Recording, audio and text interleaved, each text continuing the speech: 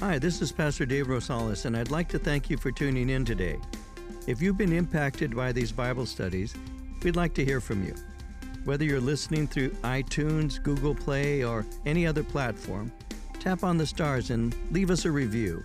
Support for this podcast comes from your generous gifts and donations. If you'd like to support this ministry, would you consider partnering with us? Visit our website at calvaryccv.org and click on Give. You can leave us a one-time gift or set up a recurring general donation. Thank you for your support. And now let's begin today's message.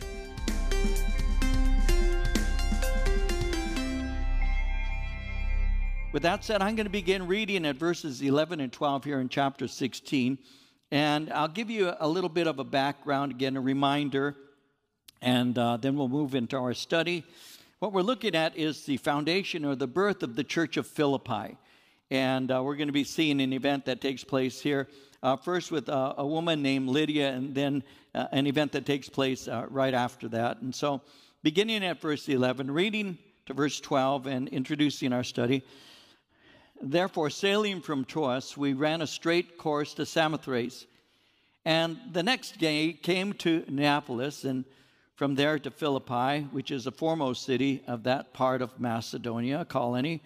And we were staying in that city for some days. And so as we've already seen, the Apostle Paul and a man that he loved very much, a man by the name of Barnabas, have had a falling out. They had the falling out over Barnabas' cousin, a young man by the name of John Mark. Now, Paul had been in the city of Antioch in the country of Syria, and he'd been there for around a year. It was time for him to leave. It was time for him to go and to minister in the churches that he had planted, to see how the people in those churches were doing. He knew that it would take careful nurturing and careful time in the Word for these young disciples to grow, to mature. And the fact is that churches that are neglected easily will fall apart if they're not cared for. So Paul was ready to go, but Barnabas, his dear friend, wanted to take with him his cousin Mark.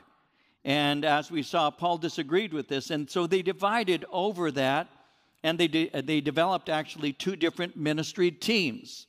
Barnabas took John Mark, and he sailed to the island of Cyprus, which is to the southwest or so of Turkey, of the nation of Turkey. But Paul took a man by the name of Silas, and he went through Syria and Cilicia. In other words, he went to the southeast. Now, they came to a city in modern Turkey called Mysia. From there, they went to Troas, and Troas was a port on the northwest border of Turkey. So while in Troas, Paul had received a vision. This is a vision, the scripture says, of a man of Macedonia. Notice verse 9.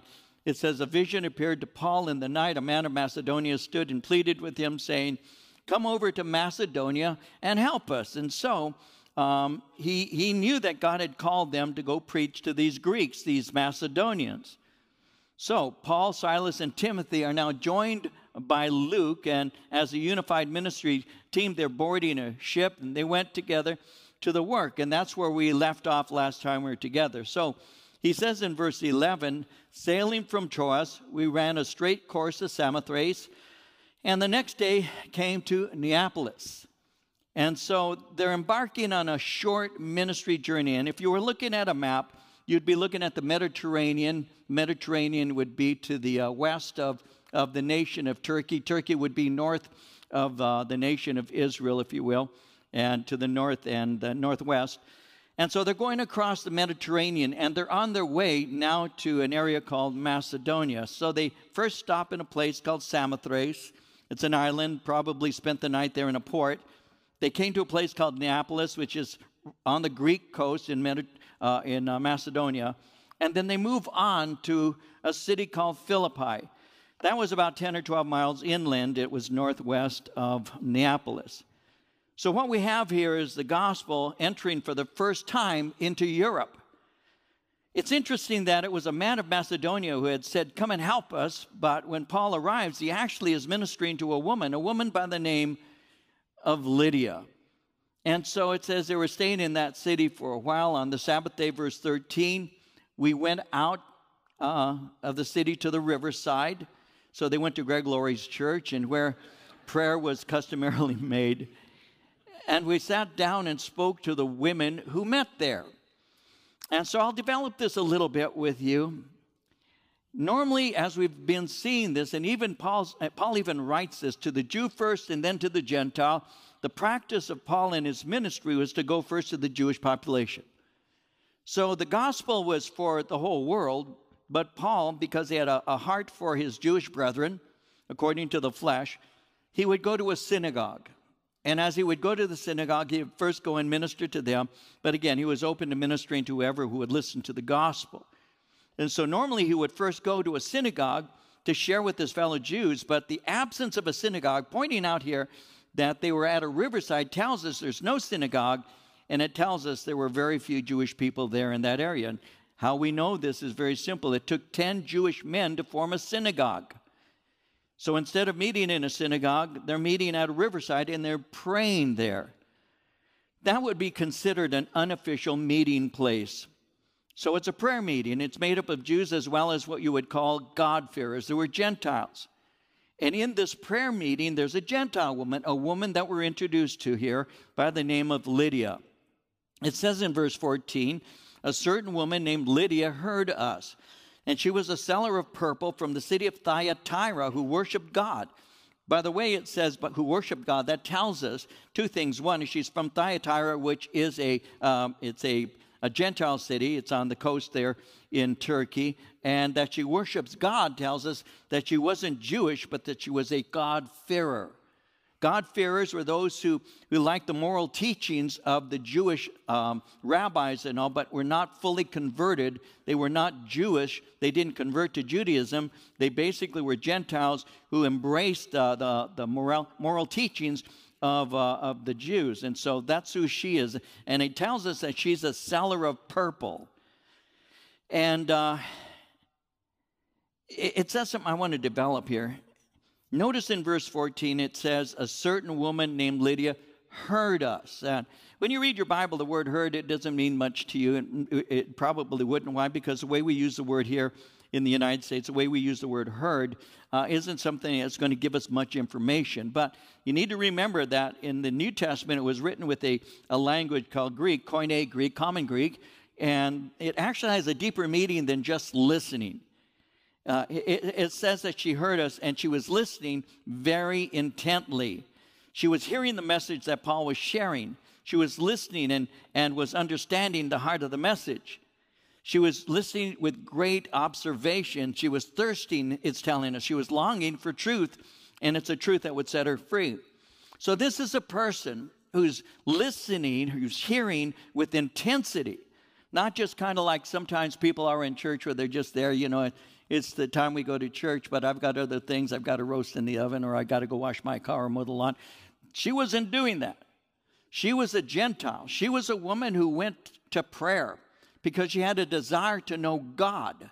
She didn't embrace fully the God of Israel. She didn't convert fully. She was a God-fearer. But she was intensely listening to the things that the Apostle Paul was saying. She was not indifferent. She wanted to know what he was saying.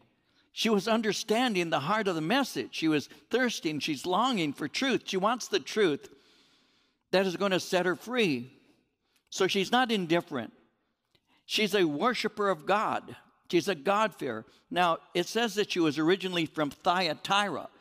When you read your Bible in the book of Revelation, it speaks of the 7 churches. And 7 churches, one of the 7 churches is Thyatira.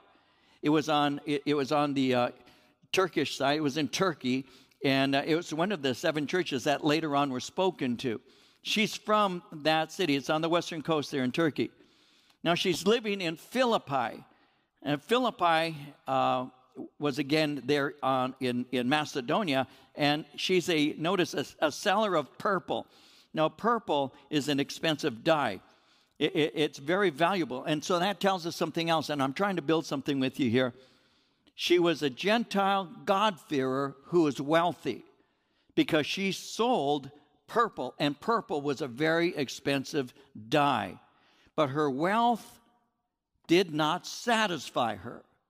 The money she had did not satisfy the longing of her heart. It didn't meet the thing that meant most to her. It didn't reach the deepest part of her. You know, sometimes when we're younger, perhaps we think, well, I'll get a job, not based on whether it's something I enjoy doing or want to do or would like to make a career of because it's really what I feel I'm called to do, but I'm going to look for a job that will produce the most income that I can have. Why? Well, because we think that if we have money, we're going to also have happiness, and, you know, it doesn't buy the things that matter. There were 4 prophets that have said this. They said, money can't buy me love. They were the Beatles. John, Paul, George, and Ringo, the 4 apostles. I'm sorry. But anyway, she knew that there was something more than what she has. She knew that money might buy you things, and of course it does, and grateful to God for it. But it doesn't meet your deepest longing. We're going through the book of Ecclesiastes, and I'd invite you to be part of that on Wednesdays. Ecclesiastes chapter 6, verse 7 says it like this: all the labor of man is for his mouth, yet the soul is not satisfied. It's something that you eat. It's something that satisfies you in that way. Your physical appetites are met, but your spiritual hungers are not. So what you put on, what you drink, what you eat are all necessities, of course, but they aren't the most important thing. The most important thing is the Lord satisfying your spiritual need. Lydia was wealthy, but she was longing for something else. This is a spiritually hungry Gentile woman who is open to the things of God, and she knew that everything she ever gained would one day be simply left behind. You don't take it with you. Ecclesiastes 2:21 says, there is a man whose labor is with wisdom, knowledge, and skill, yet he must leave his heritage to a man who has not labored for it. This also is vanity and a great evil. You work all your life. You get up early. You work late. You gain all this finance. You get all this influence. You gain this affluence. But in the back of your mind, as you're growing older, you know you're going to leave your business behind to someone who didn't work one day to develop it. A friend of mine was talking about that. I shared this on Wednesday night a couple of weeks ago. A friend of mine was saying, you know, when the day comes for me to move out of ministry full time and to hand my fellowship that God gave me to develop, I'm going to hand my fellowship over to somebody who didn't do a thing to develop this ministry, didn't cry one time for this church. And that's a fact. You leave it behind to somebody else. Everything you do is left behind. And she knows that. All the money that she has, all the things she has, and you'll see she's a wealthy woman. We'll see that in a moment. There's even a more obvious thing we'll see in a minute. But she knew her wealth wouldn't satisfy. She was there listening. She would go to the prayer meeting, and she'd hear and make her prayers made to God and all, and hear the other prayers. And here comes the Apostle Paul, and he's sharing a message, and she's hearing him. She's listening intently. According to John chapter 6, verse 27, Jesus said, do not work for food that spoils, but for food that endures to eternal life, which the Son of Man will give you. For on him, God the Father has placed a seal of approval, food that spoils. We had our family over for Christmas dinner, a horde, greedy little things, and they came over, and it's like locusts descended on my house. But there's food left over. And at the end, where does that food go? It goes into the trash, right? It goes into the trash. That's where it goes. That's what Jesus is saying. Don't labor for the food that spoils. You have an abundance of it. Thank God you do. But you don't eat all of it. Don't labor for that kind of food. He said, labor for the food that endures to eternal life. You get that from me, he's saying, which the Son of Man will give you. for on him God the Father placed the seal of approval. And so the Lord Jesus made that very clear. In John 6:35, Jesus said, I'm the bread of life. Whoever comes to me will never go hungry. Whoever believes in me will never be thirsty. You're not going to hunger for spiritual truth or thirst for spiritual truth because Jesus satisfies those things. He satisfies those things that you have in your heart. When I got saved, I didn't go and see what Muhammad had to say. When I got saved, I didn't go and try and hear what Buddha had to say. I didn't need to hear that. I already was satisfied. I didn't want anything else. I was satisfied. And that's what Jesus is saying. Whoever comes to me will never be hungry. Why? Because I'm the bread of life. I will satisfy your inner longings, the hungers of your heart. So Paul came to a prayer meeting. And while he's there, he's sharing about Jesus and he's preaching the gospel. And Lydia is there and she's listening intently. And something inside of her begins to respond. Something inside is like deep calling unto deep. Something he's saying, something within is beginning to respond to. It's drawing her. It's like Paul is speaking just to her. It's like she's the only person in that room. Even though she's with a few other ladies and all, it's like she's the only one there at the riverside. I've had people approach me after a Bible study and they've said, I know there were other people around me. But I also know that God was speaking straight to me today. His word spoke to my heart. That's what Lydia was doing. She was seeking God. She was at a prayer meeting. It may be that even in her prayer she was saying, God, I want to know you. Jesus in Matthew 7, verse 7 said it like this. He said, ask, it will be given to you. Seek, you will find. Knock, and the door will be opened to you. And so Paul is speaking, and he's sharing that God sent his Son. He's speaking at the right moment in the right period of time. God sent his Son.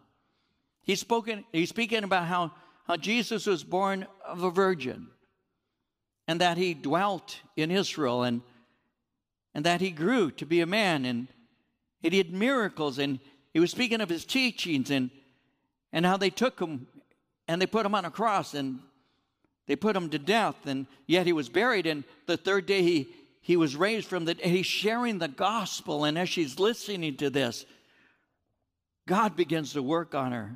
God is moving on her heart. Notice verse 14. The Lord opened her heart to heed the things spoken by Paul. The Spirit of God convicted her. He opened her heart, convicted her within the core of her being. Lydia was in the right place to receive what Paul was sharing. And as she's listening, she knows that what he's saying is true. Like the two disciples who were on the road to Emmaus, her heart began to burn within her. And as she heard, she believed, and God opened her heart to heed what Paul said. And that word heed in verse 14, the Lord opened her heart to heed. The word heed means to respond. It means to act upon. It's not just listening. You see, a lot of people hear Bible studies, but they're really not heeding. They're not acting upon it. They hear it with their ear, but they don't receive it within. Oh yeah, that's a good idea, or that's neat. Sometimes when they're convicted, they'll go, oh yeah, that's his opinion. I remember two young ladies who came to a Bible study on a Wednesday night. And it just so happened I was in a passage that was speaking concerning homosexuality. And you teach the word as it is. And so she contacted me. And she said to me, Pastor David, I want you to know something. She said, my girlfriend and I came. She was lesbian. My girlfriend and I came to the Wednesday night. She said, we don't go to your church. We were invited to come to the fellowship. And so we came. And you were teaching about the sin that is my sin. And she goes, I went home. And I spoke to my partner. And I said, what we're doing is wrong. The Bible teaches it's wrong. My partner said, and I remember this conversation very well. She said, my partner said, oh, that's just his opinion. Because that's what a lot of people do. They listen. If they don't agree with that, well, that's his opinion. Even if it's very black and white, well, that's his opinion. Or that's an old book. It doesn't matter. That's, today's different. We have all of these arguments. But she said, I knew that it was true. And I told her, no, what he said, he didn't make that up. I read it myself today. She said that. And she broke up with this partner of hers. She got married. She has children. She was set free. Why? Because God opened her heart to hear what the Spirit has to say. Because the truth will set you free. And Lydia is there, and she's listening, and God is opening her heart, and she responds, she heeds, she applies herself to this, and God graciously grants to her the free gift of salvation. You see, by the Holy Spirit, God opened her eyes of understanding to believe in Jesus Christ. In John 6:44 and 45, no one can come to me unless the Father who sent me draws him. I will raise him up at the last day. It's written in the prophets, they will all be taught by God. Everyone who listens to the Father and learns from him comes to me. And that's what's taking place. She's listening, and God is opening her heart. Listen, it's not as if he's forcing her heart open. She went with an attitude to receive. She went because I want to know. She's listening to this man who's speaking to these women at a prayer meeting. And as she's listening, the conviction of the Holy Spirit comes upon her, and she knows that what he's saying is true. She's listening. Well, as she's listening, in verse 15, when she and her household were baptized, she begged us, saying, if you've judged me to be faithful to the Lord, come to my house and stay. She persuaded us. So she heard what was being taught. There's no doubt that in the conversation, in the sharing, in the teaching, preaching of the Apostle Paul, that he mentioned that Jesus had said, go out to all the nations and baptize them in the name of the Father, the Son, and the Holy Spirit, and teach them to observe all things that I have commanded you. Lo, I'm with you always, even unto the end of the age. There's no doubt that he spoke of baptism because she is saying, I want to be baptized. And because the Scripture says that she and her household were baptized. So her desire to follow Christ is revealed by an open demonstration of faith. There are no real secret Christians really here in the United States, shouldn't be. By being baptized, she openly declared that she's a follower of Christ. It's revealing to us that she's knowing that she had been dead to sin, but now is alive because of the work of the Spirit within her. She's actually evidencing genuine salvation. And she's desiring more of God. Notice verse 15, how it says that she says, if you've judged me to be faithful to the Lord, come to my house and stay. She persuaded us. She's so overjoyed to have heard the gospel, she wants to know more. She's actually begging, saying, if you've judged me to be faithful to the Lord. Her hunger is for more teaching. Again, that is an evidence of a real salvation. When you're really saved, you want to know more about God. That's basic, isn't it? When you're really saved, for me, it was not a once-in-a-while thing. When I first got saved, it was, I need to know more. I want to have more.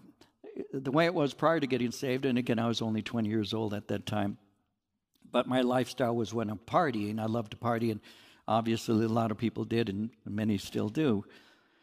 But for me, it was like, where's the next party?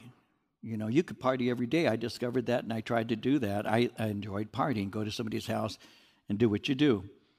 But when I got saved, it changed. Now is, where's the next Bible study? Where's the next place we can go for fellowship? And we had a day-by-day, every day kind of thing where we were together, where the church was together. That was, by the way, part of what people today look at and call the Jesus Revolution. We call it the Jesus Movement. It was that he made up everything for us. We wanted to know him, so we gathered together, and that's what she's saying. She's saying, I want you to come to my house. She's persuading them. Listen, if you trust that I really have been saved, then please come to my house and stay.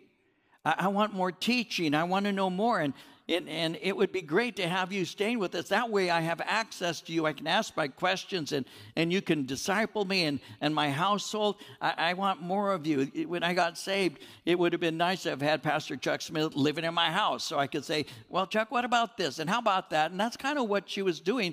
On a greater degree, it was with the Apostle Paul. I want to know you. I want to know more about God. And the eagerness is there.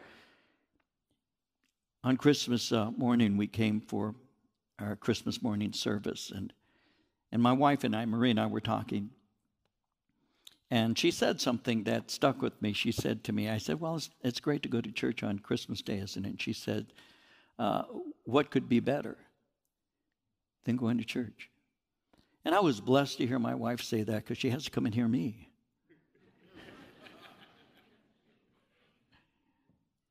But the question is real, isn't it? What could be better? There are a whole lot of people who will say there's a lot of things that are better. Well, I'd better do this. I'd rather go to the game. I'd rather do this. I'd rather do that. I'd rather go to the beach. There's a lot of people that would say there's a lot of things that are better. And that kind of reveals our hearts for God. It reveals our depth of relationship with Him very clearly. If I can find alternatives, make excuses to not be there, it tells me where my heart really is. For her, she wanted to be there. She wants to know God. So she invites Paul, Luke, Silas, and Timothy to stay. She wants to have them with her, that they might teach her. They, more than likely at this time, were staying in a rented place, but she wants to free them from having to pay any kind of rent. And in doing so, she's revealing something about herself. She's revealing that she's a wealthy woman. She has a large enough home to lodge them. And so it's demonstrating her generosity. And so she asks them, could you stay with me in my place? And here's something that I also love about this, something else about Lydia. As a woman, she has the privilege to be Paul's first convert in Europe. The very first convert in Europe. And this is also the planting of the very first church in Europe. You see, after she was saved, her home became a place for believers to gather. And ultimately, it became the way the church in the city of Philippi was established. And we may not know the word Philippi that well, but we know the book of Philippians. And that book would have been written concerning a church that we saw birthed here. And it was birthed in a house. Many churches begin in homes, by the way. This church began in a home. This church began in a home as a Bible study in Pomona, and then ultimately began Sunday services in a home in Ontario. A lot of churches were built or originated in a home. And this church, the church of the Philippians, did too. And so that's the first part. Here's your second message, beginning at verse 16. It happened, as we went to prayer, that a certain slave girl possessed with a spirit of divination met us, who brought her masters much profit by fortune-telling. This girl followed Paul and us and cried out, saying, these men are the servants of the Most High God, who proclaim to us the way of salvation. And this she did for many days. But Paul, greatly annoyed, turned and said to the Spirit, I command you in the name of Jesus Christ to come out of her. And he came out that very hour. Now, what we're seeing here is a spiritual battle. And you see where it actually begins. It begins as they went to prayer. And that's where many spiritual battles take place. You see, God answers faith-filled prayers.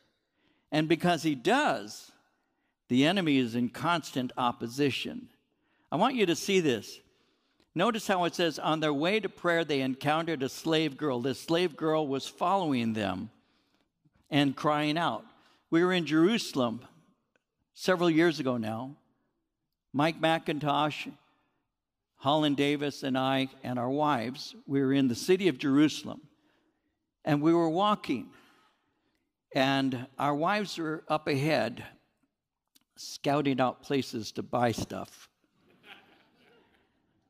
they were walking ahead of us. And as they were walking ahead, Mike and Holland and I were talking.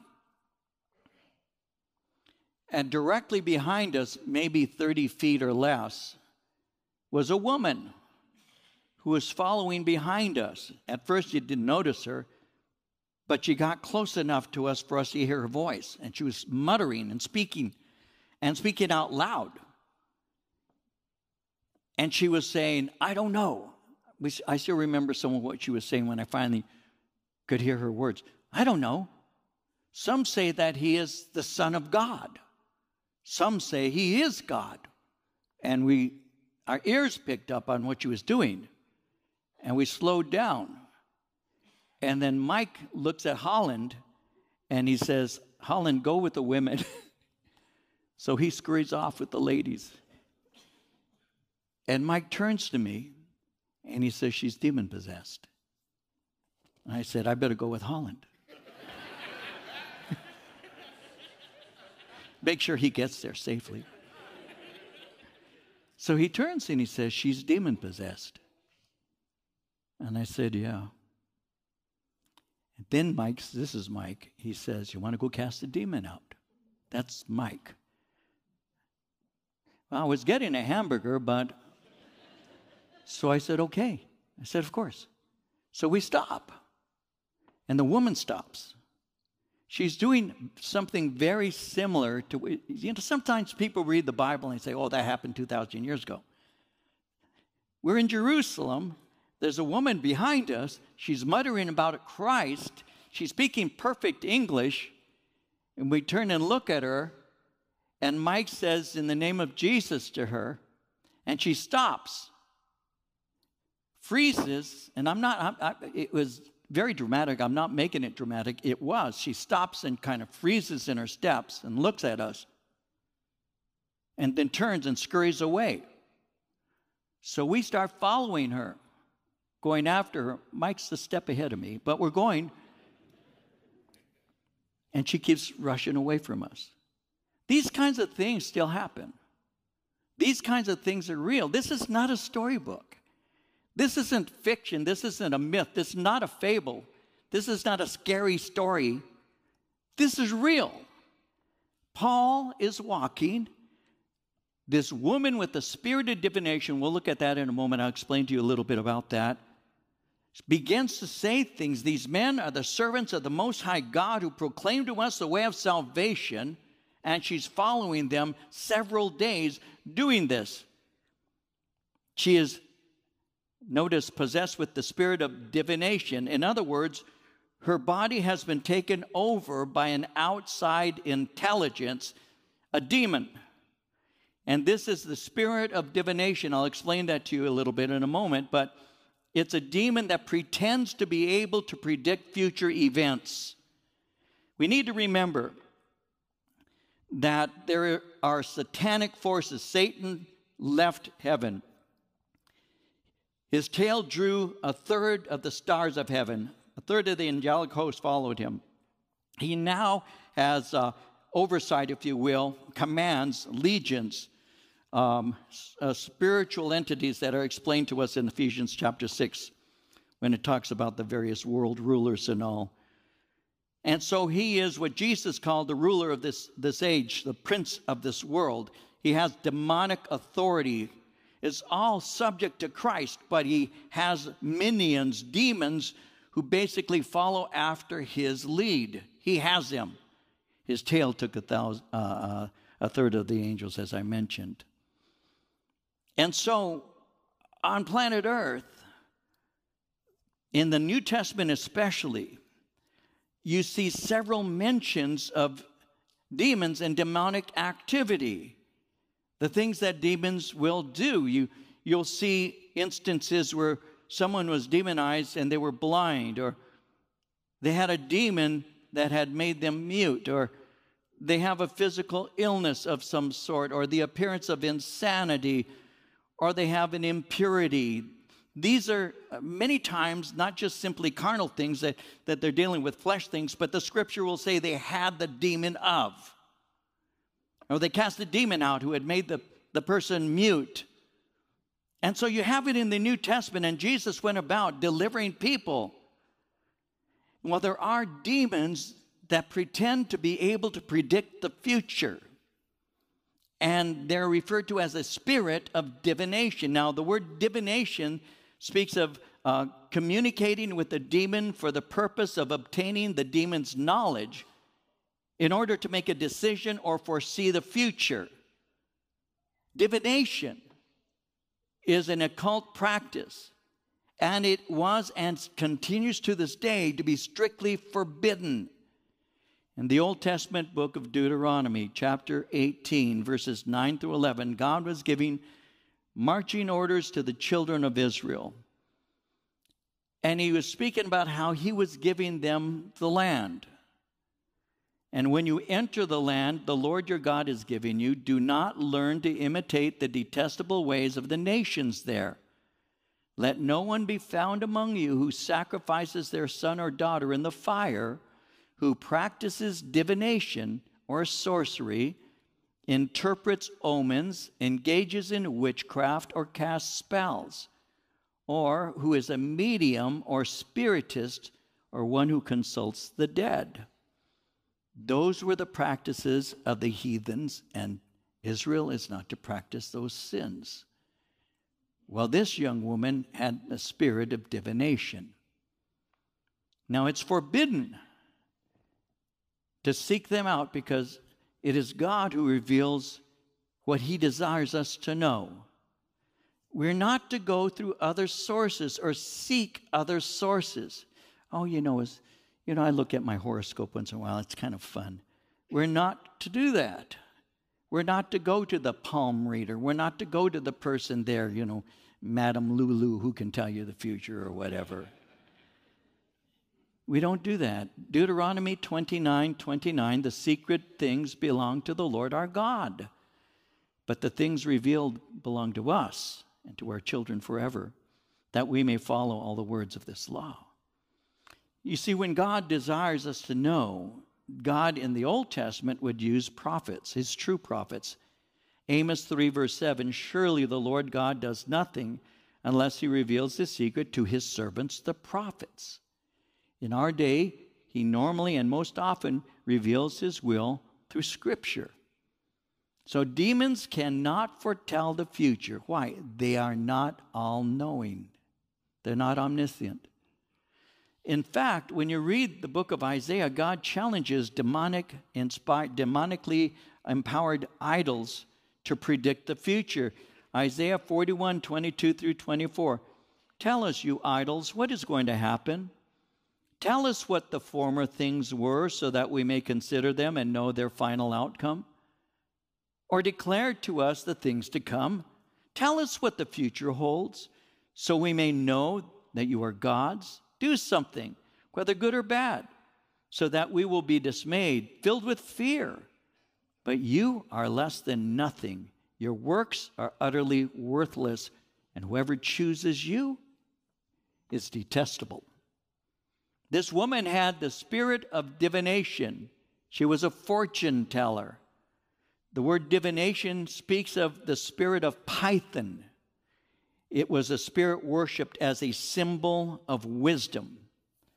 Someone writing concerning this said, often the priestesses of this demon became agitated and gave answers apparently from their bellies when their mouths remained closed. They were ventriloquists, is what they were. And the people believed her. Notice verse 16. It says, as we went to prayer, a certain slave girl possessed with the spirit of divination met us, who brought her masters much profit by fortune telling. She brought her masters much gain. The word fortune telling is literally truth saying. In other words, the superstitious people believed what she had to say. They thought that these diviners spoke by the inspiration of their God, and that means whatever they were saying must be true. So as this is taking place, verse 17, she's following Paul and us, crying out, saying, these men are the servants of the Most High God, who proclaim to us the way of salvation. She followed. That word followed is in a Greek tense. It means she continued. She kept following. When it says she followed, she kept following Paul and us and cried out. The word cried out isn't like I'm doing. I'm speaking with a louder volume. She was shrieking. She's screaming. It's not just a loud voice. It's a shrieking voice. It's that screaming, with a loudness that you can tell. It's not just raising your voice. It's screaming out. And so as she's doing this, it's interrupting everything that Paul is trying to do. And notice she's saying in verse 17, these men are the servants of the Most High God, are proclaiming to us a way of salvation. Now, one thing about it, I want you to notice, but I'm going to develop it a little further in a different direction. But one of the things about this, she kept on following us. One of my commentators that I use when I'm doing my studies said, the fact that she kept on following them, there may have been something within her that was drawn to them, hoping that somehow that she would be set free. She was in bondage. She may have hoped that they would help her. She was in bondage. Notice it speaks concerning her masters. The word master speaks of those who were controlling her. And so it's possible she kept following them, maybe within herself a hope to be set free. But she's saying these men are servants of the Most High God. And they're revealing salvation, something she needed. But verse 18 says she did it for many days. But Paul, greatly annoyed, turned and said to the Spirit, I command you in the name of Jesus Christ to come out of her. And he came out that very hour. He came out immediately. Now, I want to develop this. Notice how it says in verse 18, she was continually doing this for many days, but Paul was greatly annoyed. That word annoyed speaks of being exasperated. He was troubled. He was fed up. She keeps following him. She keeps shrieking, and every word she's saying may be true. But Paul is greatly annoyed of it. Now, why? Because it's interrupting his ministry. But somebody says, but her witness is true. We need to remember that Satan sometimes will speak truth, but he always adds a twist for his own benefit. Understand that. He sometimes will speak truth. He's speaking to the Lord Jesus Christ. He says, if you cast yourself down from the pinnacle of this temple, isn't it written that the angels have been given charge concerning you, and that he will lift you up, lest you dash your foot against a stone? Remember in those temptations that Jesus went through, the 3 temptations, one was cast yourself from the pinnacle of this temple. And the angels will hold you up, and that'll demonstrate to everybody. Where else would it be where would be a better place for this to happen than outside the temple where people come to worship? But the problem when he said that, yes, the scripture says he shall give his angels charge concerning thee. And yes, the scripture said that they will hold you up lest you should dash your foot against a stone. Yes, but you forgot the whole scripture said to keep thee in all thy ways. And so we don't tempt the Lord God, see? So the devil can quote scripture. The devil can proclaim Jesus as the way of salvation. But he always adds a twist, and that's why when someone knocks on your door and they're representing Jehovah's Witnesses or Mormons for that matter, or you hear something from a Christian Scientist, or sometimes you may hear a Muslim say, well, Jesus was a prophet, or you might hear a Buddhist monk who would say, well, he was a great teacher. They will say things about him, but they're not completely true. This woman is speaking the truth, but in doing so is going to cause a real problem. Now, why is that? Because the fact that the demon is bearing testimony of their ministry undermines it. How? Well, the Jews would be led to believe that the apostles are in agreement with demons. And that means they'll harden their hearts against the preaching of the gospel. But the Gentiles, finding that their own demon was bearing testimony to the apostles, would think that it's one system, which would mean they have nothing to learn and nothing to correct, which again would make the preaching of the apostles useless. Her constant shrieking is interrupting Paul's efforts to minister. She's shrieking as he stops to speak. So somebody can't approach him and say to him, I was wondering, he can't minister to somebody because she's there screaming in his ear. So where he and his team are going, everywhere they're going, this woman is following behind. And so Paul is grieved. He's finally upset. But who is he grieved by? It isn't that he's grieved with the woman. He's going to set her free. He's grieved at the Spirit. Notice verse 18. Paul, greatly annoyed, turned and said to the Spirit, I command you in the name of Jesus Christ to come out of her. And he came out that very hour. He's grieved by the woman, not by the woman, but by the Spirit, by the demon. He's annoyed that the enemy is interrupting the preaching and the teaching. People are being distracted. They're being confused. The woman is saying these men are true ministers, but the teaching of what that means is being interrupted. It went on for several days, and finally he simply casts out the demon in the name and the power of Jesus. And that's something Jesus said that his followers would do in Mark 16:17. He said, in my name they shall cast out demons. And it reveals that it's Jesus who sets captives free. The demon came out of this woman, this girl, immediately. It had no power to resist the mighty name of Christ. Now, sometimes, and we'll roll to a conclusion, sometimes people may think that these incidents are simply grown-up scary stories. Kind of, the kukui stories, those kinds of things.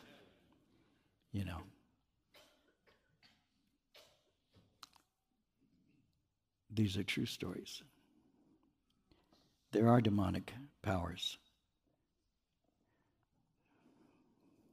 A couple of things.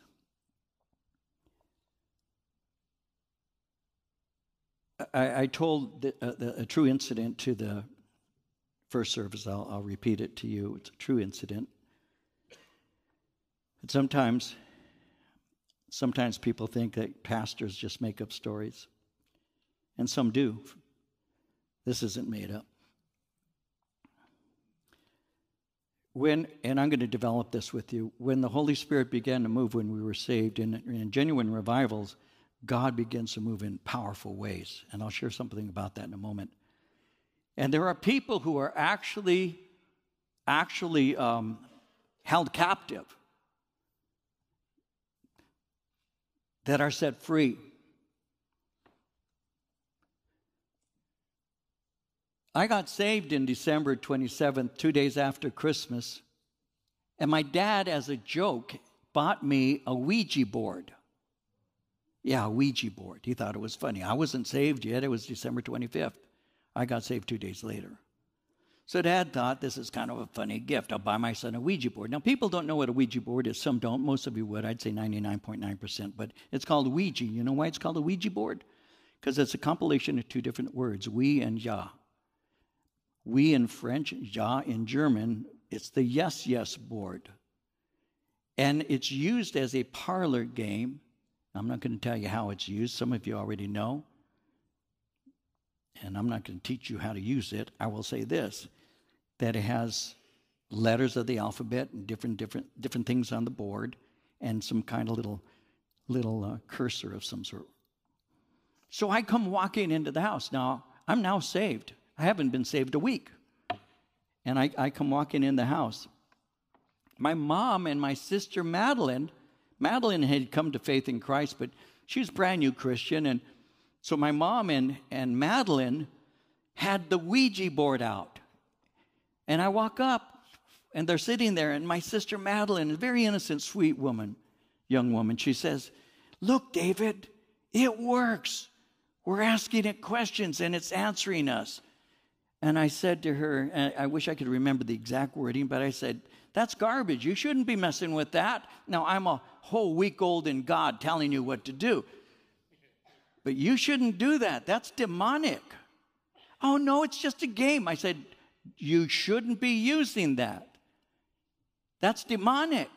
Because I was taught, read your Bible. I was reading, I'm seeing demons already. I started with Matthew, and I'm going through the Gospels. And I'm seeing demons all over the place. And naturally, I see the Ouija board, and I say, and my sister, oh, it's just a game, watch. And I'm standing there. True story, I'm standing there. And she says, Ouija board. She says, you have to ask your questions. Ouija board. Do you like David? She puts her hand on that thing. My mom. No. It spells out N-O. And I'm just looking at it. I don't like you either. It says no. And she says, why? And their hands are moving on the board. No respect. And I look at it. It's weird. I'm a brand new Christian, but I was taught to carry a Bible in your pocket. I dropped it on the board. And it writes. Now, see, I don't tell this story because people think I'm making it up. I'm not. It writes, their hands on it, take it off. It burns. And I said, you're going to burn, and I'm talking to the board. You're going to burn in hell for denying Jesus Christ. I'm a brand new Christian. I took the board, took it to the fireplace, and burned it. That's what I did with it, right? Now, there were things happening when I first got saved, and I want to share with this as a conclusion. In Matthew 12, 43 through 45, listen to this. When an unclean spirit goes out of a man, he goes through dry places seeking rest and finds none. Then he says, I will return to my house from which I came. And when he comes, he finds it empty, swept, and put in order. Then he goes and takes with him 7 other spirits more wicked than himself. And they enter and dwell there. And the last state of that man is worse than the first. And so shall it also be with this wicked generation. When the Lord Jesus Christ began to do works, first we need to remember that the foundation, and I'll just take a moment, the foundation of this nation was built on Christian principles. The laws and everything else were built on Christian principles, believe it or not, or like it or not. It was. And at first there was this desire, you see it there in monuments in Washington, D.C., scriptures everywhere, sermons everywhere. It was very, very scriptural, everything. And then people would walk away, and then it would get evil, and then there'd be a revival, a great awakening, they call it. There were a couple of them. And then things would change, and once again, the nation would return to its moorings. In the Jesus movement, God was moving in a powerful way. I believe it was a genuine revival. There's no doubt. We saw many supernatural things that we thought were ordinary, normal. I was at a revival. Some guy fell down outside. They carried him in, put him on the platform in front of me. I was at a what they called a kneeling bench. I was praying that God would just fill me with the Spirit, and they placed this guy in front of me. And I'm a brand new Christian. I'm no more than 3 weeks old in Christ. And this guy's laying there. They actually dragged him in, placed him in front of me. I'm kneeling, looking at this guy. He's 3 feet away at the most. And he's just laying there. He had moved from him, then just laid. And I'm praying for the guy. I don't know him. Lord, he fell down. I hope he's okay. And his hand, and you're not going to believe this, but I'll tell you, his hand began to move on its own. Went to his chest and crawled up and grabbed himself by the throat. True story. And I'm going, whoa. His face turned bright red. He was choking himself. And I had been reading my Bible, and it said, in the name of Christ, in faith in him, you can set the captive free. So I said, in Jesus' name, release him. And I took my hand. I'm 20 years old. And it was like I was just turning the page of my Bible. It was that light. His grip was strong enough to make his face turn red, and he was choking himself. And I took his hand and I moved it like there was no power in it. So at the very beginning, when I got saved, there were things we were seeing that people would scratch their head and say, how can that be? We saw it. Why? Because we knew that God could do anything according to his will. We knew that. We knew that. We were taught that. So we expected him to. This nation was cleansed there was a powerful moment where God moved, and some of the most beautiful churches that are to this day were birthed from this movement called the Jesus Movement. Calvary Chapel, West Covina, Golden Springs. Calvary Chapel, San Diego, that became Horizon. Harvest, which was Calvary Chapel, Riverside. God was moving in powerful ways. But many people walked away. When the demon leaves, he comes back, and he brings with him 7 spirits. And that generation is worse than it was prior to having him kicked out. Who here would believe that we would be living in the ways that we're living now? Who would believe that? That you would have men calling themselves women winning women's titles and having judges say that it's okay? Who would believe that? That a man could call himself a woman and undermine all of Title IX and all of the different things that women deservedly should have, but now men are once again doing that and nobody's standing up saying it's wrong? Or who would say that a school can tell a little kid, well, if you feel like you're a girl and yet you're a boy, then we won't tell your parents. We'll help you to discover who you really are. We'll have men dressed like women come in here for the story hour when you're 3 years old and 4 years old, and to teach you that it's okay to have drag queens in libraries. When did we believe that would happen? We didn't. It is 7 times worse now than it was when I got saved. Why? Because we rejected Jesus Christ as a nation. We have to come back to the Lord Jesus Christ. What you're dealing with is a spiritual war. You're dealing with a spiritual war. And the church is asleep at the wheel.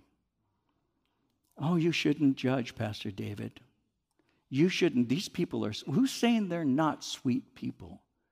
But they're also lost. They need Jesus Christ. Because the enemy is attacking from Genesis, where God established marriage. Marriages are being destroyed. Children are being destroyed. Government is being destroyed. And the church is being undermined. He's going all the way back to Genesis right now and undermining the first 3 institutions you find in the book of Genesis up to chapter 9. Marriage, government, and the church. That's what's happening. So we as believers, as old-fashioned and ignorant as people think we are, it's time to suit up. It's time to suit up. We're in a war. We're in a war. I had somebody approach me the other day, and I'll close with this. It was a sweet thing for him to say. He said, you know what I've come to realize, Pastor David? And I said, what is that? He said, pastors are warriors. He said, you've been in battle for many years. And I said, that's exactly right. We're warriors, and we stand against the enemy. But we don't stand alone. We stand with Jesus, and we have people who follow Christ who go with us as we win the world for Jesus Christ. That's how it's supposed to work. So I invite you to be part of the battle. To be part of the battle. The weapons of our warfare are not carnal. They're mighty in God to the pulling down of strongholds, casting down imaginations, every high thing that exalts itself against the knowledge of God, and bringing into subjection every thought into the captivity of Christ. We have the word, and we have the power. We have the weapons, and we have the victory. And we need to open our mouths and speak it and live it. That's what God has called us to do. So this wasn't just a story. This is what the enemy does. This is how he works.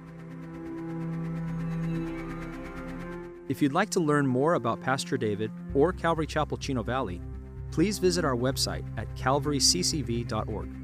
Thanks for listening, and have a great day.